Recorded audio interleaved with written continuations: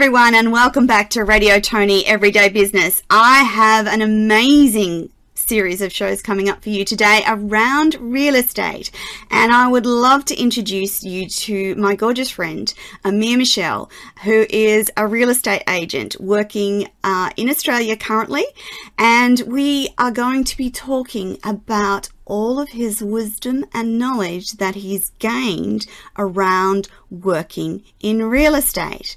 Now, Amir started at a very young age to develop his skills and knowledge as he watched his parents renovate in his childhood. Now, Amir, I want to welcome you to the show. Thanks for coming on and sharing with the audience your wisdom around real estate. Good morning. Good morning, Tony. Thank you so much. And honestly, Tony, you're making me blush.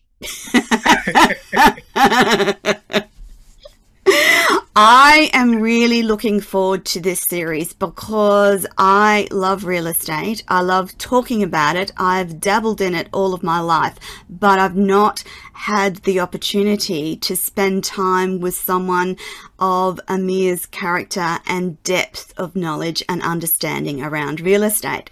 So let's get into our story today. Amir, do you want to tell the audience a little bit about your intention for the next 9 shows, and some of the things we'll be talking about today? Over to you. Yeah, absolutely, Tony. Look, as a brief summary, I really love the part of real estate that deals with the financial freedom and the personal freedom. And I've used the real estate vehicle as an investor to buy me time.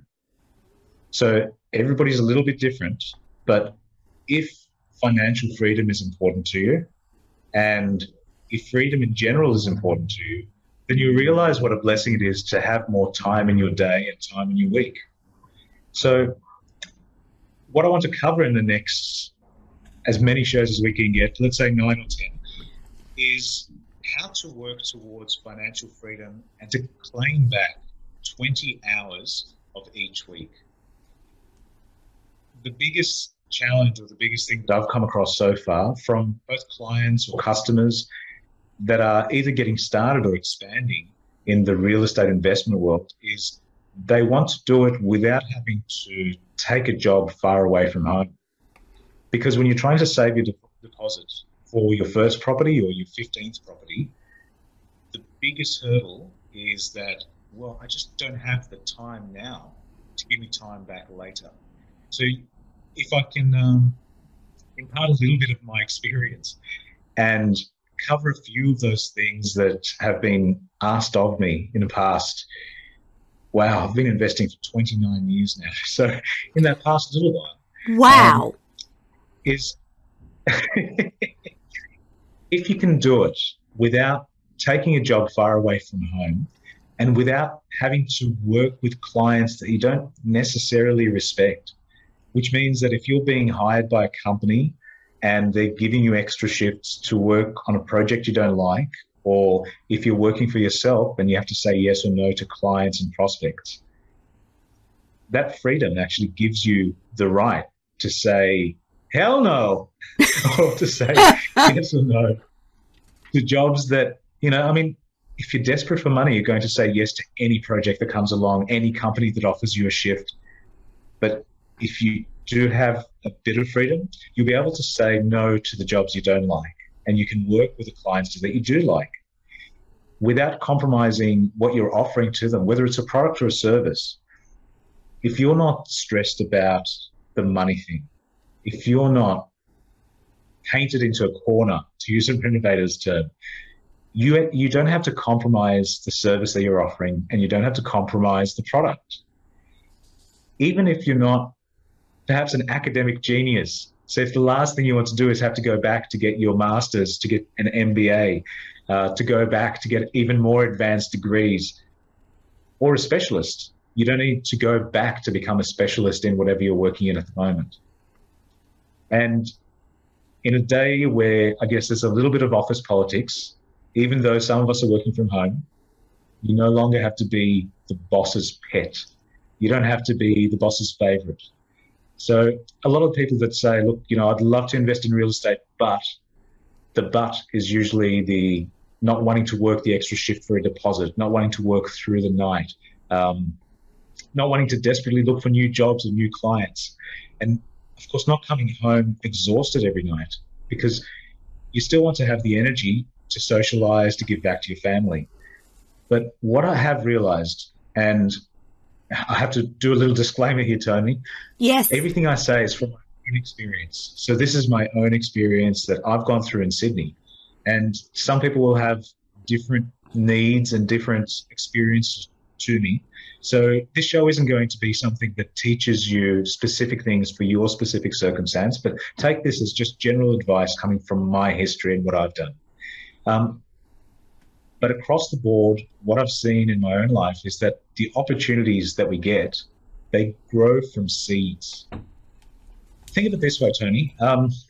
Big companies, the really big successes these days, like the Netflix, the Amazon, even Uber, they grew from little concepts and little ideas first. They weren't something that just all of a sudden came as a big bucket of, here you go, here's an X amount to help you with your deposit. But many people these days, I don't want to sound like the old grandfather saying, young people in my day, but a lot of people now, and a lot of people, I guess, previously, try to harvest without planting the seeds. I'm not much of a farmer, I do have to say. I have a green thumb, but that's about it. But many people try to harvest without planting seeds. Instead, treat your finances and treat your real estate investments the way that you would treat your professional clients, the way you treat your job. And that is, put time into it, get better every year, keep on improving, and keep on doing more than the basic minimum. Because your future's not written in stone. So, Amir, what you're saying is from little things, big things can grow, even with real estate. I think that's somebody else's advert. But yes, from little seeds, you can grow an investment portfolio. But yes, I do like that superannuation ad. That was yes. That's memorable. From little things, big things grow. And that's absolutely your experience, Amir, isn't it? That's your experience, that your future is not written in stone. Yeah, absolutely. So, Tony, it's instead, I treat my finances the same way as I treat my professional service. If my future is not written in stone and I get to make those choices, then technology these days, especially over the last 12 months, means that modern technology uses nicer fonts. So you can really get a lot more done. And you can now control your future, whether it's real estate investing or spending your time the way that you choose to, with a lot more control, because you have the tools. The thing is, most professionals, they waste the time on different courses that they do online. They waste their time trying to learn things, but these short courses don't monetize. What do I mean by that? I mean, there's always another course, another DIY that teaches you how to build a better fence, how to paint your house faster, how to invest in rural New South Wales. Yes. But if those courses don't help you monetize, then all you're doing is spinning the wheels. And instead of that, spend your time on a system that actually buys back your time. So most of us already have the tools. You just have to stop leaving them on the shelf to rust. Most of the tools that you already have in your arsenal, and I'm not talking specifically real estate, I'm talking about people who have had experience with other people. If you've worked in a job where you've worked in a team or where you've served customers face-to-face, whether you've been answering things over the phone, working in a call center, emailing, you're already working customer to customer, person to person. The great experience you've had is the fact that you're now a great communicator. Let's face it, there will be a few people that live out on the farm and talk to one person a month. But the vast majority of people, I guess, watching your show, Tony, yes, are the people that work in either a metro area or at the very least use their internet to work in a non-agricultural way, in a way that requires communication, that requires networking, that requires that social presence. So the fact that many professionals delay their real estate is because they think they need a specific skill in real estate. But that's not the reality. The reality is that you can use your communication skills right now. So start using your communication skill instead of just trying to come up with a larger deposit, instead of just trying to use your money to get into real estate. Start using your communication skills. You can start right now with communication, and you don't need for the conditions in real estate to be perfect. So, I mean, what you're telling me is that from a very simple perspective, you can get started in real estate. And you have helped a number of customers do this. And I wanted you to tell the audience today about your customers from Oberon. Of course. It's one of my favourite topics. So I live in Sydney. Oberon's about 3 hours west of where I live. I'm on the beach side, so on the east coast of Australia, and Oberon is inland on the other side of the Blue Mountains. I'm just thinking about Eyal and Orit.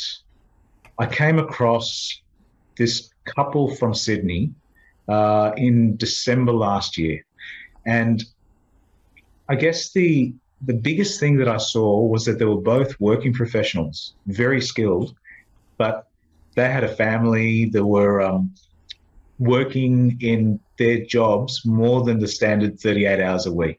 Have you ever come across professionals that don't quite just do the minimum? They take work home, they work on their computer overnight, and they were both doing that while raising a young family. The biggest thing that I noticed was that they were already saving a deposit. So they got to the stage when they met me in December where they felt that they already had some information. They were going to invest in property in Australia, and it was their first investment. So they wrote down their goals. We sat down together. They invited me to their house, obviously, for a coffee. But the area research that they showed me on what they were going to put their saved up money towards, it didn't agree with the agent's projections. So they spoke to me about their goals, and we implemented a prepare segment. What do I mean by that? Part of real estate isn't just hit and hope. It's not just thinking, Sydney or Melbourne or Brisbane is always going to go up in price, so let's just invest in something and see how it goes. You do need to work out what you as a person or as a couple actually want out of the investment. Are you looking for passive income? Are you looking for growth? Are you looking for a quick income, a flick? So when we sat down and we worked out what their goals were and what they wanted to implement and what they were willing to implement, their numbers were a complete breakthrough, because we analysed the deal that they had on the table that they were about to invest in, and the numbers didn't stack up anywhere near what they were thinking. The first stage really... Sorry, Tony? So, Amir, what you're saying is that this was an intelligent young couple that had done their research, but even with that, they still benefited from your knowledge and expertise in pointing out, okay, so your numbers don't match mine, and here's a better way to invest. Is that what you're saying, Amir? I'm trying to be delicate by saying this, but the numbers they received were from the person selling. The numbers they received were from the person trying to sell the property. Now, as you can imagine, they've got an interest in making their commission from the sale. So their numbers, and I'm putting this very delicately, their numbers were skewed to show the benefit without any of the risks, without showing any of the comparables, and without explaining what could go wrong. Definitely. So that it wasn't that the numbers were all wrong, it's that the numbers were showing half the story. Now, the first stage that Eyal and Orit did was they changed the suburb they were looking at to research a suburb that had a higher income demographic. What does that mean? It means that the tenants or the people that would be buying the house in the future in the new suburb can afford to buy it. So the income in the suburb is important. That's called the demographic. The first property they purchased in Oberon in New South Wales was to renovate with a subdivision. So everybody knows the renovation side. They can picture themselves, especially from the TV shows that give you the yes. What do they call that reality TV show? The Block. Or any of them.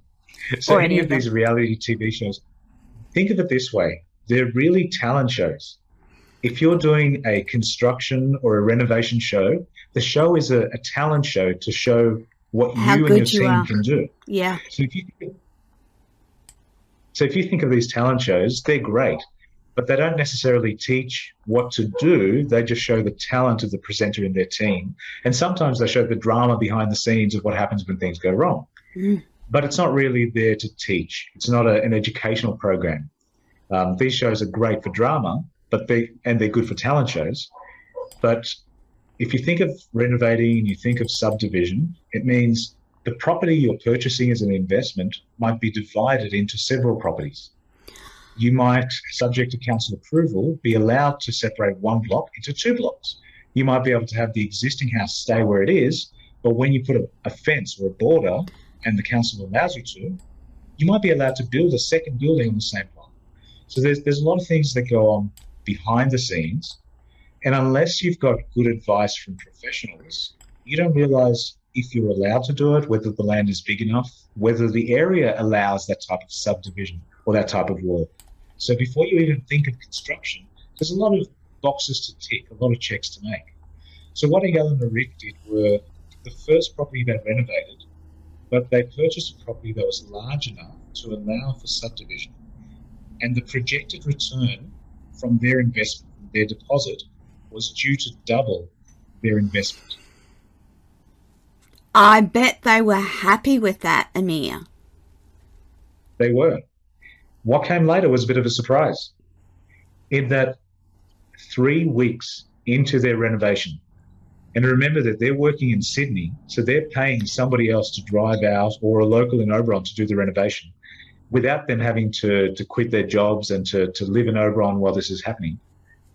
3 weeks into the renovation, they received an offer that was higher than their conservative figures. So the new buyer actually offered to complete the subdivision, to complete all the work that needed to be done with council. And from 12 weeks between the purchase and the settlement, they profited over $10,000 a week. So remember, I'm just saying this from my own experience and from the experience of what I've seen with people who I've been helping in real estate. That may not work for you, but this is just one example that has worked. Obviously from this year, so that helps too. But look, so $10,000 a week for 12 weeks, over $120,000 profit. So $10,000 a week is, especially if you're still working, you don't need to quit your job. Great. They were very... They controlled it really via emails and phone calls. So now that you could do Zoom calls or video calls, emails are great, but when you can see the photos of the before and after and make sure that the trades are doing their job, it makes it 10 times easier. So they actually got to release their deposit. When they purchased their house, they put a deposit against it. And when the new buyer came in 3 weeks later and paid them more than what they paid, they got their deposit back.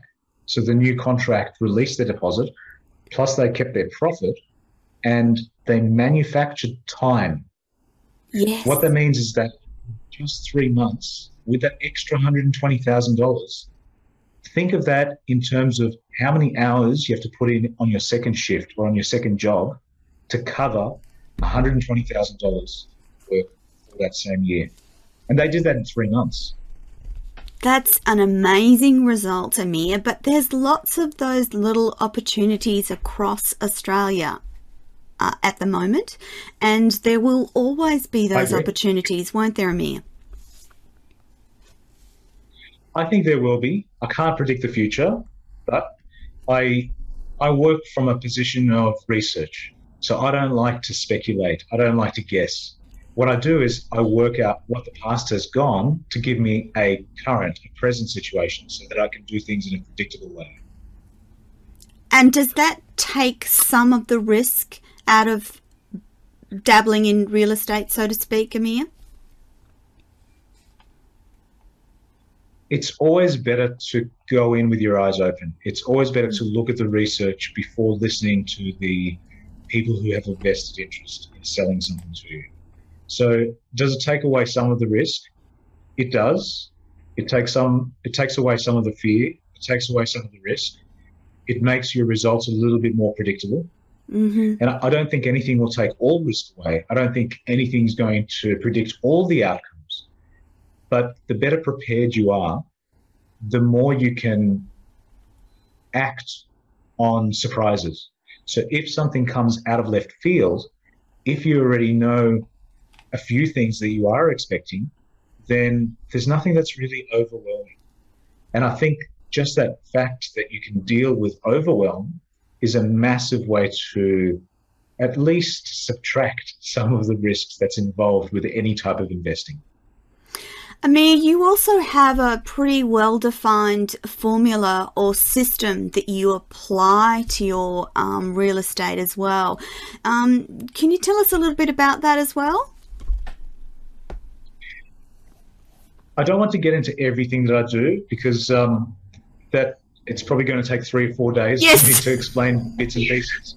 But yeah, I'd love to. So there's 6 stages that I involve with any of my real estate journeys, whether it's investing, whether it's subdividing, whether it's renovating. The easiest way to cover it, and obviously if you've been on my social media, you'll probably see the 9 books or workbooks that we've covered. So there's stages and sections that involve the renovating, the contract, even the social media support. Yes. So if you're trying to advertise or find a property on social media, I cover a little bit of that as well. One thing that you might find useful, Tony, is I've put together a resource that has looked at a very recent summary of 6 states and 2 territories. So obviously Northern Territory and ACT, Australian Capital Territory. The resource covers the 6 states and territories, and I've looked at the top 25 suburbs in each of these states and territories that give a very large difference between purchase price and selling price, between the average in the suburb, the median in the suburb, and the outlying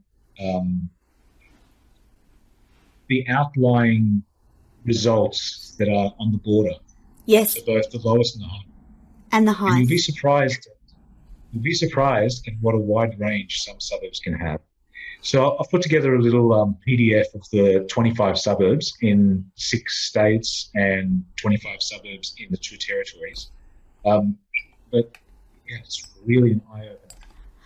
And Amir, this little resource that you've developed, how can people grab that from you?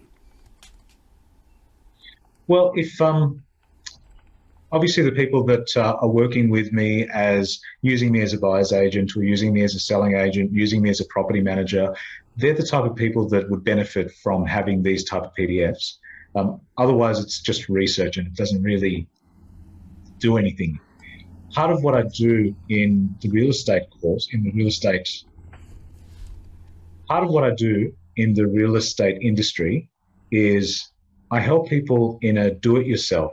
I help people in a done-with-you deal, and I help people with a do-it-for-you deal. So in the done-for-you, I act for them to sell a property or buy a property or work as a property manager. Yes. When you're doing it yourself, if a customer wanted to join a do-it-yourself type program, then we do have a package that will put together the 25, the summary of the 25 suburbs as part of the DIY package. I didn't really want to do a big sales spiel here. That's not the purpose of this. But customers that come in as a 3D Big Tree customer for do-it-yourself, or done with you or done for you, they get the benefit of these reports. as well as workshops and other things that, again, I don't want to really just sell my products here. No, it is something, it's useful when you're using the tool. And the purpose behind that is that people who are actively wanting to enter the real estate arena, you've prepared these resources to help them pick the places where their investment is most likely to be a good investment. That's the essence, isn't it, Amir? Well, the essence is a real estate agent has resources that somebody without a real estate license doesn't have. So whether you're using a government data source like the tax reports that come out of the suburbs that tell you what things were actually sold for rather than what they were advertised for, whether you've got a resource of what property was sold on what date and for how much, whether you're using the non-advertised list. So before a property goes on sale, it's pre-market. If it's gone on for an auction, but the auction failed, it's now post-market. And of course, you have on-market deals. But there are things that are in pre-market that will never go on market. So there are properties that somebody hasn't even thought about selling. So really, there's the four categories. There's the off-market, pre-market, on-market, and post-market. A lot of resources that are available to a real estate agent cover all four of those things. And sometimes that comes from us actually knocking next door on somebody who sold a property to find out if the next door neighbour is willing to sell. And real estate agents do that by dropping letterbox pamphlets to say, the house next to you just sold for 1.3 million. Would you consider selling yours? There's a lot of things, and if you live in an area that has several real estate agents in it, you're probably familiar with these, because chances are you've probably received between 12 and 50 letters saying, would you consider selling your house? Would you consider buying? And I mean, that's just advertising that you get from a lot of different real estate agents. But Amir, if you're in a suburb where that's happening, that's actually quite a good thing, because it allows you to understand what's happening in your own suburb in terms of prices and what's selling for. I know that we've talked about this before, but we have lots of real estate agents that contact us all the time to say, do you want to sell your property? Do you want to sell your property? Well, no, not quite right now. Thank you very much. What a lovely idea, but no, we're staying put on our nice little acreage property. But that is a good indicator if you're looking at investment around your own suburb, isn't it? It is. It is, especially if you're selling in your own suburb. If you're looking to buy in your own suburb, then the things that are advertised are only the ones that are successful. So if you think of it this way, if somebody next door sold for 1.3 and somebody on the other side of you sold for 1 million, they probably wouldn't want to advertise the 1 million, especially if the two houses were the same size, with the same number of bedrooms, same number of bathrooms. So what you get in the mail is the examples they want to show you. You don't get the whole story. You only get the things that they want to advertise. Makes sense, doesn't it? That's where you need someone with expertise that goes, well, actually, that house two streets over actually only sold for X rather than Y. So you need to, that's about getting a clearer, better, more accurate picture of the suburb that you're looking at, isn't it? It is. And to use one of the British comedy shows, computer says no. I like that accent that you just used. Amir, that resource that we just spoke about, the top 25 subject reports in 8 states and territories, is a resource that you use for the people that you work with. Do you have another resource that is helpful? Look, yes. A lot of the things that we've said before with the pre-market, post-market, on-market and off-market, real estate agents get a listing that they see before it's actually advertised on the paid advertised pages like domain.com.au, realestate.com.au. In the US, they call it MLS. In India, they call it 99 acres. So a lot of countries have these listings that don't show to everybody, and then there's listings that do show to everybody. So when you Google what's for sale in my suburb, that'll show up for the people who paid. So if you're an owner of the property and you want to sell and you've paid the real estate agent to advertise it on 99 Acres or to advertise it through MLS or to advertise it through domain.com.au, you'll see these. But the resource that the 3DB Tree people get is more the behind the scenes stuff, the access that I get on emails that I get randomly. And really, these are random, but the only ones I listen to are the ones that tick the boxes for what I'm looking for. Right. So, for example, if an investment property and I'm thinking that the rental return should be above 8%, then I'll look at the rentals according to all the different emails that I've received to narrow it down to something that has a rent average in that suburb that would be okay to buy at that price. So, yeah, that makes it a lot easier, and it also means that the resource for 3DB Tree people is to see things that aren't listed for everybody. Amir, you are also working internationally, and I understand that the principles, whether you're in Australia or international, generally apply across the world. Is that a correct understanding? No, not at all. No. So good question. I almost got caught. It's a very good question, Tony. I actually almost got caught on this 9 years ago when I flew to Tasmania. So Tassie is part of Australia. It's one of the states in Australia. But the rules in New South Wales and the rules in Tasmania on how you write your contract and how you buy a property are very different. The good thing is that obviously I made the phone call before I spoke to the real estate agent, to the conveyancer and solicitor that was licensed in that area. So at the time, if I made an offer on a property that I inspected, so I went to Hobart, which is the capital of Tasmania, and I had a look at 3 or 4 different properties. But if I sent an email to those 3 properties to the real estate agent that was advertising them, and let's say that each of the 3 properties was advertised for $500,000, and I sent an email to all 3 saying, I'll offer you $400,000, I'll offer you $400,000, I'll offer you $400,000, just to see if any one of them would be willing to take a massive price drop and say yes to me.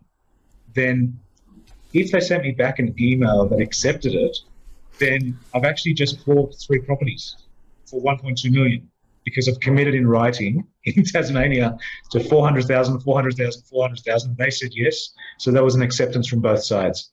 In New South Wales, it requires money to be transferred. It requires a signature from both sides. It requires solicitors. But that's not the same everywhere in Australia. And it's definitely not the same everywhere in the world.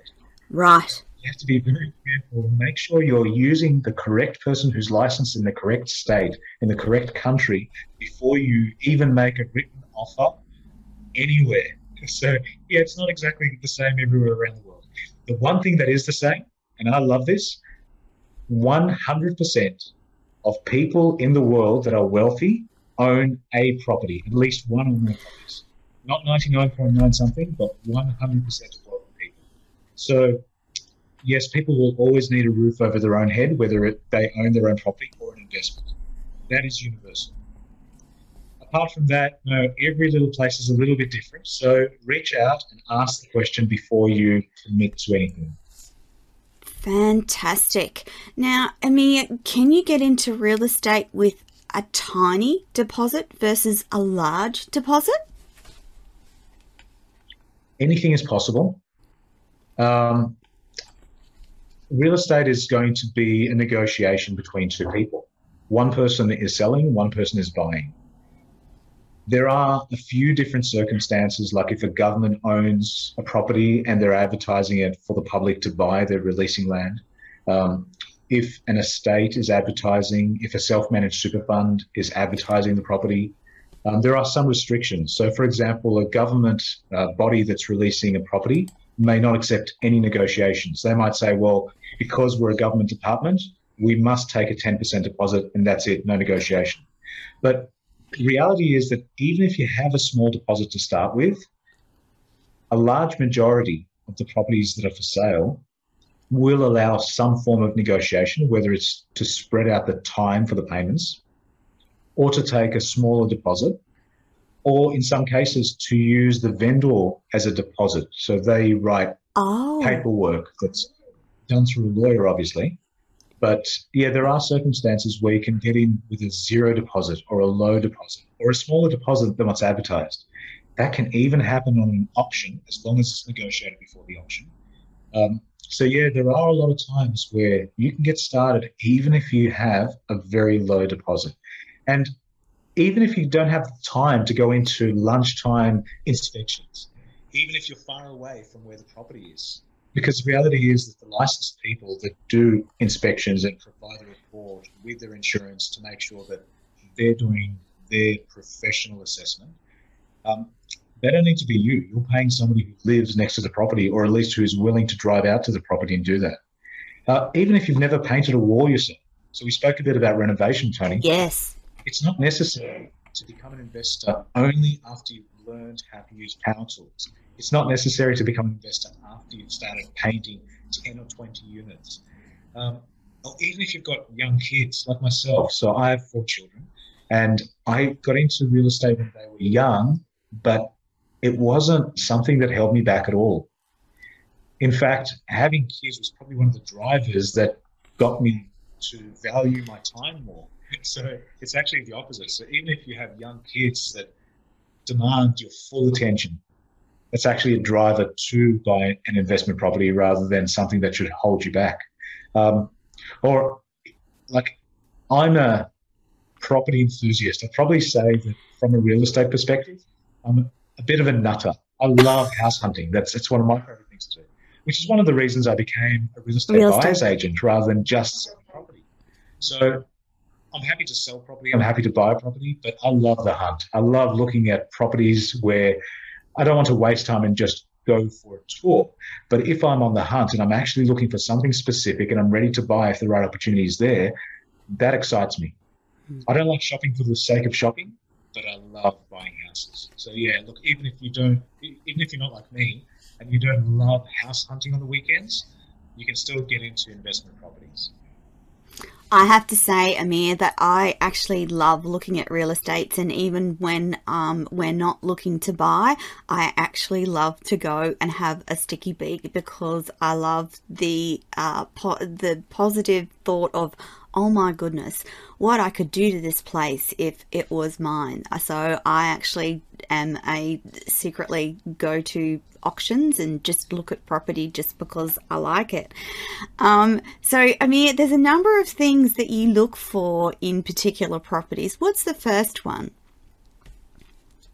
I think from the brief that I normally get from somebody using me as a buyer's agent is to find a property that has a positive rental return. What do I mean by that? I mean that if you work out what the council is going to cost you, what the water rates are going to be in a unit or an apartment or a strata complex, how much strata fees are going to be, and then you work out how much you could rent, according to the reports, how much you could rent that property for, once you subtract all the costs, you should make a profit on what you're buying. So almost at least 80% of the clients that approach me want a positive rental return from any investment property as the number one thing that I look for. The reason they do that is really they want to permanently move their financial position to the positive.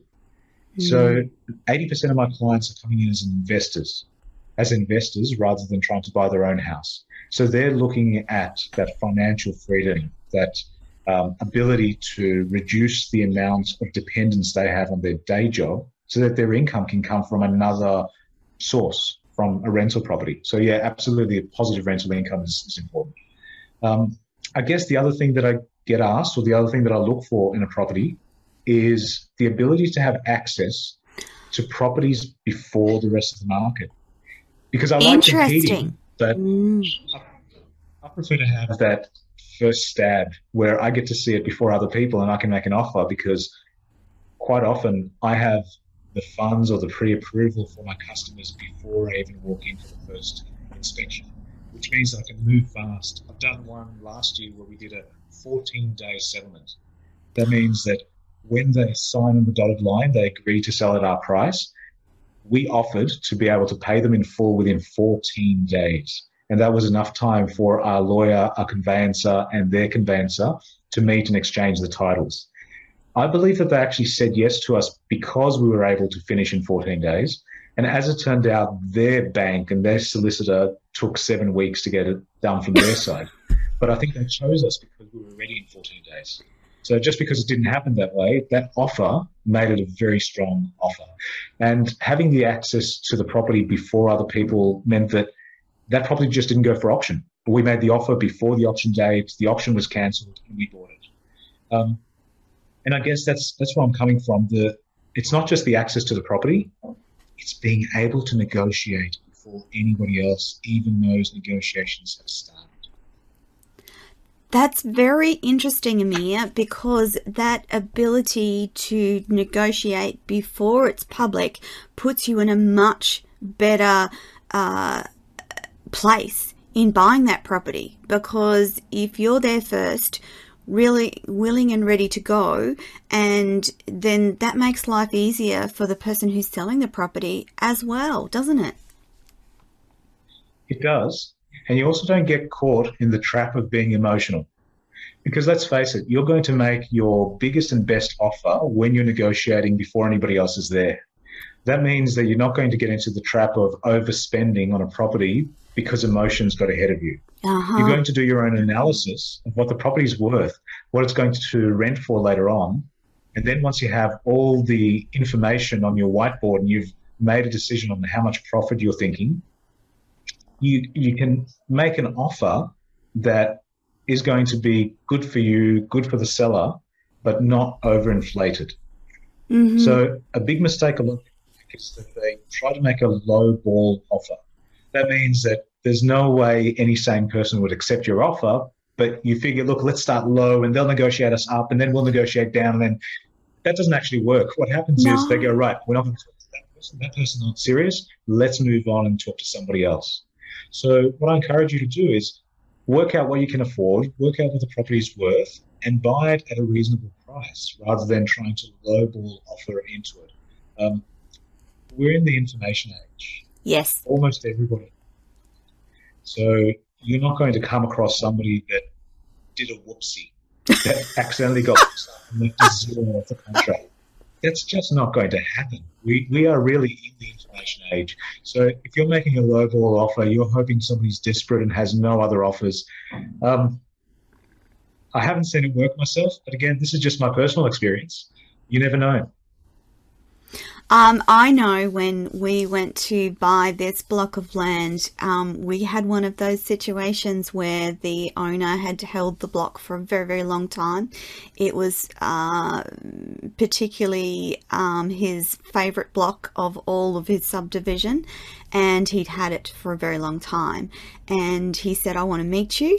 And we stood on the block of land. He looked at me and said, I want to know what you want to do for this land. What are your intentions? And I told him, and he said, okay, I'm happy to sell it to you. Give me an offer. So we put in a reasonable offer, and he accepted it. But yes, it was about that negotiation, Amir, about that connection and what your intent for the land was, and it turned out to be a really good investment in our suburb, one would say, the last flat block of land in our suburb indeed, and we're very happy here. Wow. That negotiation and that ability to talk to the people that are selling and see the intent and go, okay, I like you, I'm happy to sell my block of land to you. So I digress a little. What else around your network helps, Amir? Well, one thing you said, Tony, was that your property was the last flat block in your area. And I hope you don't mind me saying this, yeah. But you live close to the Gold Coast. Yes. And the Gold Coast in Australia is one of the most beautiful parts of the world. So if I was to not use any resources but my own, if I just decided that I'm going to invest in property and I'm going to put blinders on, yes. not pay attention to what's happening in the world and just go on the internet, I wouldn't be able to have the resource that is available really, which is when I do my research, I speak to 15,000 real estate agents in Australia. So my email database, the emails that I have, are 15,000 real estate agents that want to sell property. That's their full-time job. They're not Uber drivers and real estate drivers and real estate agents. Yeah. They are professionals in real estate. They're licensed. And internationally, within my group, I've got 60,000 real estate agents that are part of the company that I work with. So the 15,000 local agents that I'm negotiating to buy from, and the 60,000 agents that are in my network that I can send an email for advice or help, or I can advertise my own products through, that gives you a very large database that's much bigger than just a random search to work out what's available on the Gold Coast in Australia. The Gold Coast is in Queensland, but think about all the different parts of Australia that are available, then think about all the different countries in the world, and then think about the cities and the towns and the villages that you want to buy in but have never even heard about. Because if your brief is to buy something with a beautiful view, you can imagine how many of those there are. There's a place in Italy at the moment. The council at the moment is incentivizing renovations. So they want you to buy a little house, and as long as you start renovating within 3 to 6 months, they allow you to buy it at a heavily subsidized rate. Same with Spain. I think in Spain last week, they said there was one place where you can buy a property for under $100,000 as long as you start renovating in a short period of time and finish renovating within a short period of time. They're beautifying the suburb. So the local council has said, we'll help you with this, we'll subtract taxes and all these incentives. It's not a once-off. Robert Kiyosaki spoke about this about 20 years ago in his book, Rich Dad, Poor Dad, and Cash Flow Quadrant. I mean, this isn't a new thing. It's not something that's just been devised, but there's always been some monetized event that either helps you from a tax perspective or from a duties perspective or from a flat-out concession, a flat-out discount in price by the government or by the landowner that helps you buy something that you perhaps wouldn't have heard of if you weren't part of the network of real estate agents. Yeah. So, I mean, in just thinking about that concept of a house in Spain, that actually opens the world up for everyone, doesn't it? So someone who's wanting to start in real estate might not have thought of buying in another country, but that's an amazing opportunity for someone on buying a low-priced property that will grow in value because you're going to renovate it and will increase in its value because you've renovated, and it's going to be in a suburb that is going to be more beautiful and more attractive. What a phenomenal idea. And that's what you get from that interaction with all of your network across the world, isn't it, Amir? It is, but again, I'm going to give you a little bit of a disclaimer here. So the example of Italy and Spain aren't ones that I would recommend buying in. So that's just fair an enough example to illustrate that yes. things you haven't heard of. Please don't just go out and buy stuff that you see on the internet. No. But it is something that you need to know what's happening out there. Which is why I was going to say, that's why people need to be working with professionals like you, Amir, because you would go, okay, so that's a fantastic idea, but here is the issue with doing that. And you would be able to go, okay, this, and this doesn't quite add up. So whilst it looks good and whilst it seems attractive, how about we consider this, or this based on their individual goals? Yes? Yes. Portugal. Let's have a look at Portugal. Portugal's a great example. There are some places in Portugal that have a phenomenal view, wonderful view in summer. And the minute the high seas come up and you get a winter breeze, then the waves are huge, tourist season finishes, and that view that you love from the photos is not there for the other 6 months of the year. So just like any other property that's advertised, the person advertising is going to show you the best part of the property, not the rest. So it's a case of buyer beware. It's also a case of having enough research to make your decision. And if you're buying something in a an area that's only for tourists and is only open for 3 months a year, but those 3 months cover 2 years worth of mortgage for you, maybe that suits. And it comes down to not the general advice, but the specific advice for your immediate and your long-term goals. And that's why, as you said to me before, Tony, what's the first thing I look at? The first thing is, what does the client actually want to do? Why are they investing? Is it something that they want to use for their own during the 3 months of those holiday period? Is it something that they're looking for a financial income from? Are they hoping to get long-term growth, capital growth? Are they hoping that the suburb will grow, or are they thinking of manufacturing growth and adding to the value themselves by manufacturing something that increases the price, like a subdivision, like a new construction? But coming back to the problem there, everybody starts from wondering what happens if they don't have enough deposit, and if they start getting frustrated with trying to save enough, trying to accept all the jobs that show up just so they can save the deposit, or they go up to a lot of different auctions, and after 3 months to 6 months, they want their weekends back. They get disappointed in auction after auction, and they've had enough of missing birthday parties and weddings, because a lot of those things happen on weekends. That's generally where at least 80% of my customers come to me. They're looking from the investment point of view, and they're just sick of either missing out on auctions or just forever trying to save a higher deposit by just getting more clients, more jobs, higher paying roles, and just coming home exhausted. Amir, did all of these ideas and all this learning that you've learnt over your many years in real estate, did that lead to Where's the Bees Blueprint and the series that sits under Where's the Bees Blueprint? I love that. It's like a tongue twister. Where's the Bees Blueprint? That's some of my white hairs. I don't know if you can see. But yeah, some of my white hairs came from that. The fact of trying to do things the hard way and going around and around in circles. And at the end of the day, we're all humans. We all have that 24 hours a day, 7 days a week. But if you were with me at a branch of the Commonwealth of, start again. Westpac. If you were with me at the bank branch on Castlereagh Street, where I worked in Sydney in 2010, you would have guessed from our matching suits and the early morning meeting before the branch opened that it was a setting for a high-power strategy at the bank. But as Danny sits across me in her double-sized computer desk, and she looks over her wire-rimmed glasses, and I mean, think of Lucy Liu. She would have been the twin sister of Lucy Liu.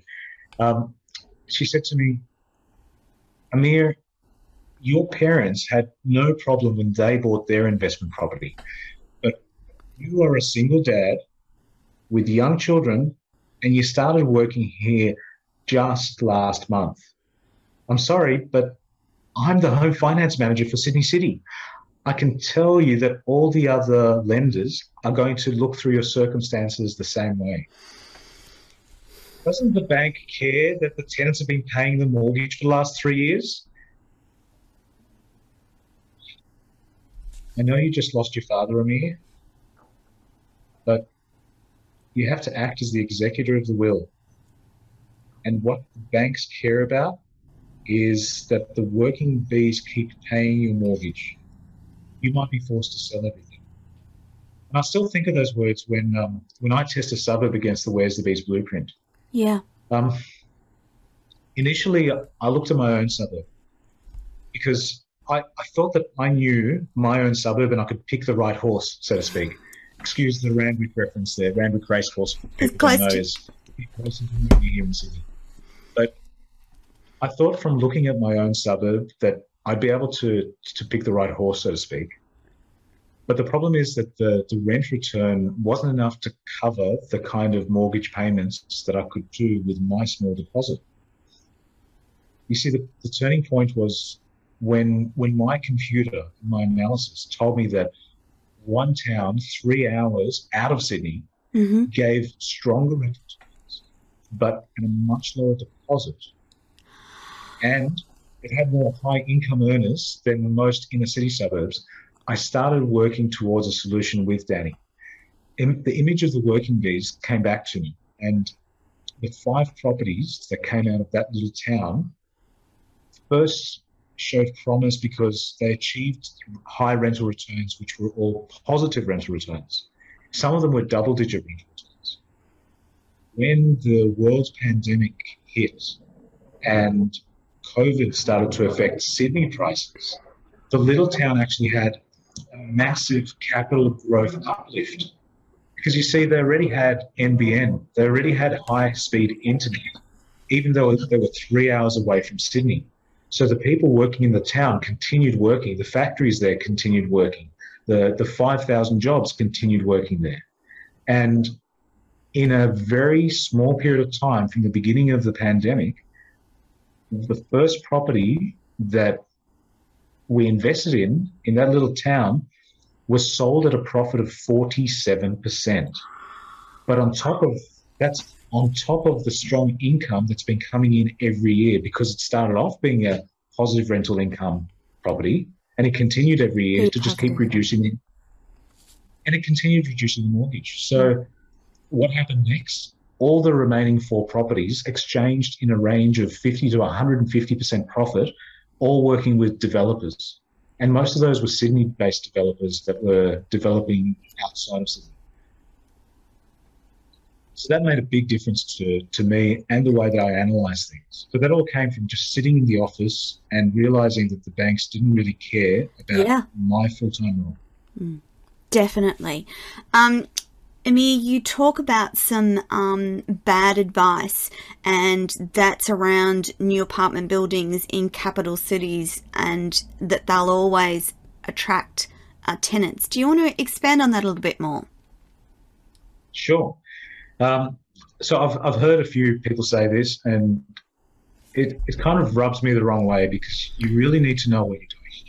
I've heard it say that new apartment buildings in capital cities will always attract tenants. So what makes that a challenge? I guess the challenge is that there are too many apartments in capital cities. The previous projections, so when the government allows building and approves construction, they work on projections. The previous projections didn't predict the effect of the health pandemic on tertiary students' accommodation. All the projections from last decade assumed that students would require the accommodation near the institution. So if it was a TAFE or university, that's no longer the case. The dozens of Australian universities, TAFEs and institutions that had student accommodation, those are now available and could possibly soon become available for rent for non-students.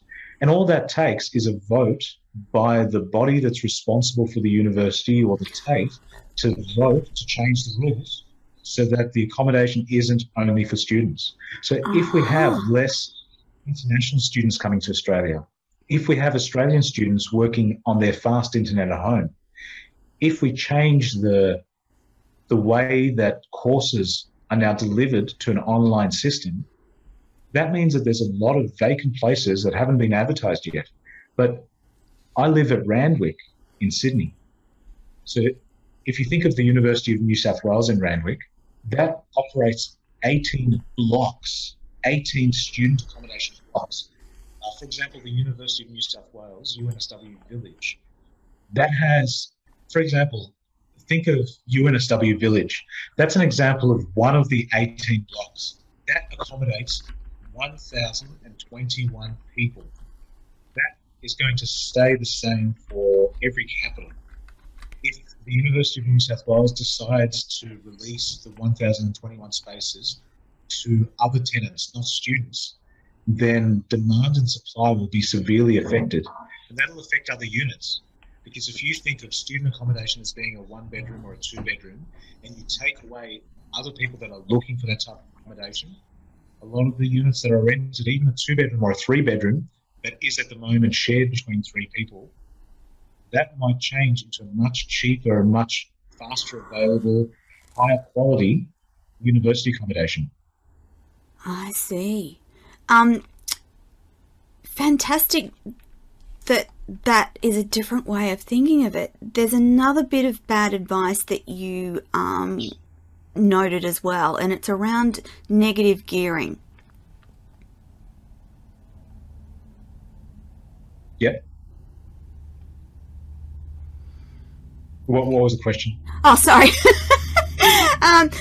The idea that the taxman pays for your negative geared new house and land package, that negative gearing is no longer the best way to go, is it, Amir?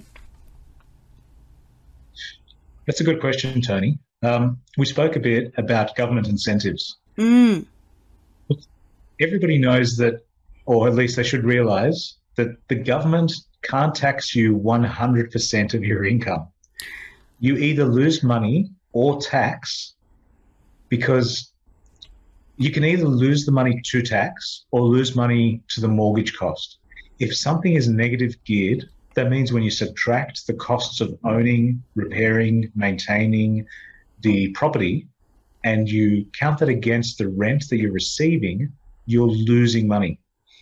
If you're losing money and the government gives you an incentive, it might be at your current tax rate. It might be at 30% or 20%, or even if you're on the 40% tax bracket, that still means you're paying the lion's share of the loss. So the only way a house and land package can make you money is if the net rental income, after all the incentives and after everything else is considered, is positive from day one. That's the only way that you're in a positive situation. So the taxman isn't going to pay all of your negative geared property. It's only going to be a small percentage of. Amir, we're going to finish off the show right there. Next week, we'll be back and we'll talk about some more in-depth information about real estate. That I didn't want to finish on a negative, and so I wanted to say that next week we'll be talking more about where to buy and why to buy in real estate. And Amir, thank you so much for being on the show today. Thank you so much for sharing your wisdom about real estate and opening our eyes to the opportunities that are out there, no matter what your circumstances. No matter what your circumstances are, Amir and the team are always there to help you, and he has done it himself from a perspective of not having much of a deposit, and he's managed to build a real estate empire from that. So we'll be back next week. Amir, thank you so much for coming on the show today. It's been lovely to talk to you, and we'll be back again next week. Thanks everyone. Bye for now.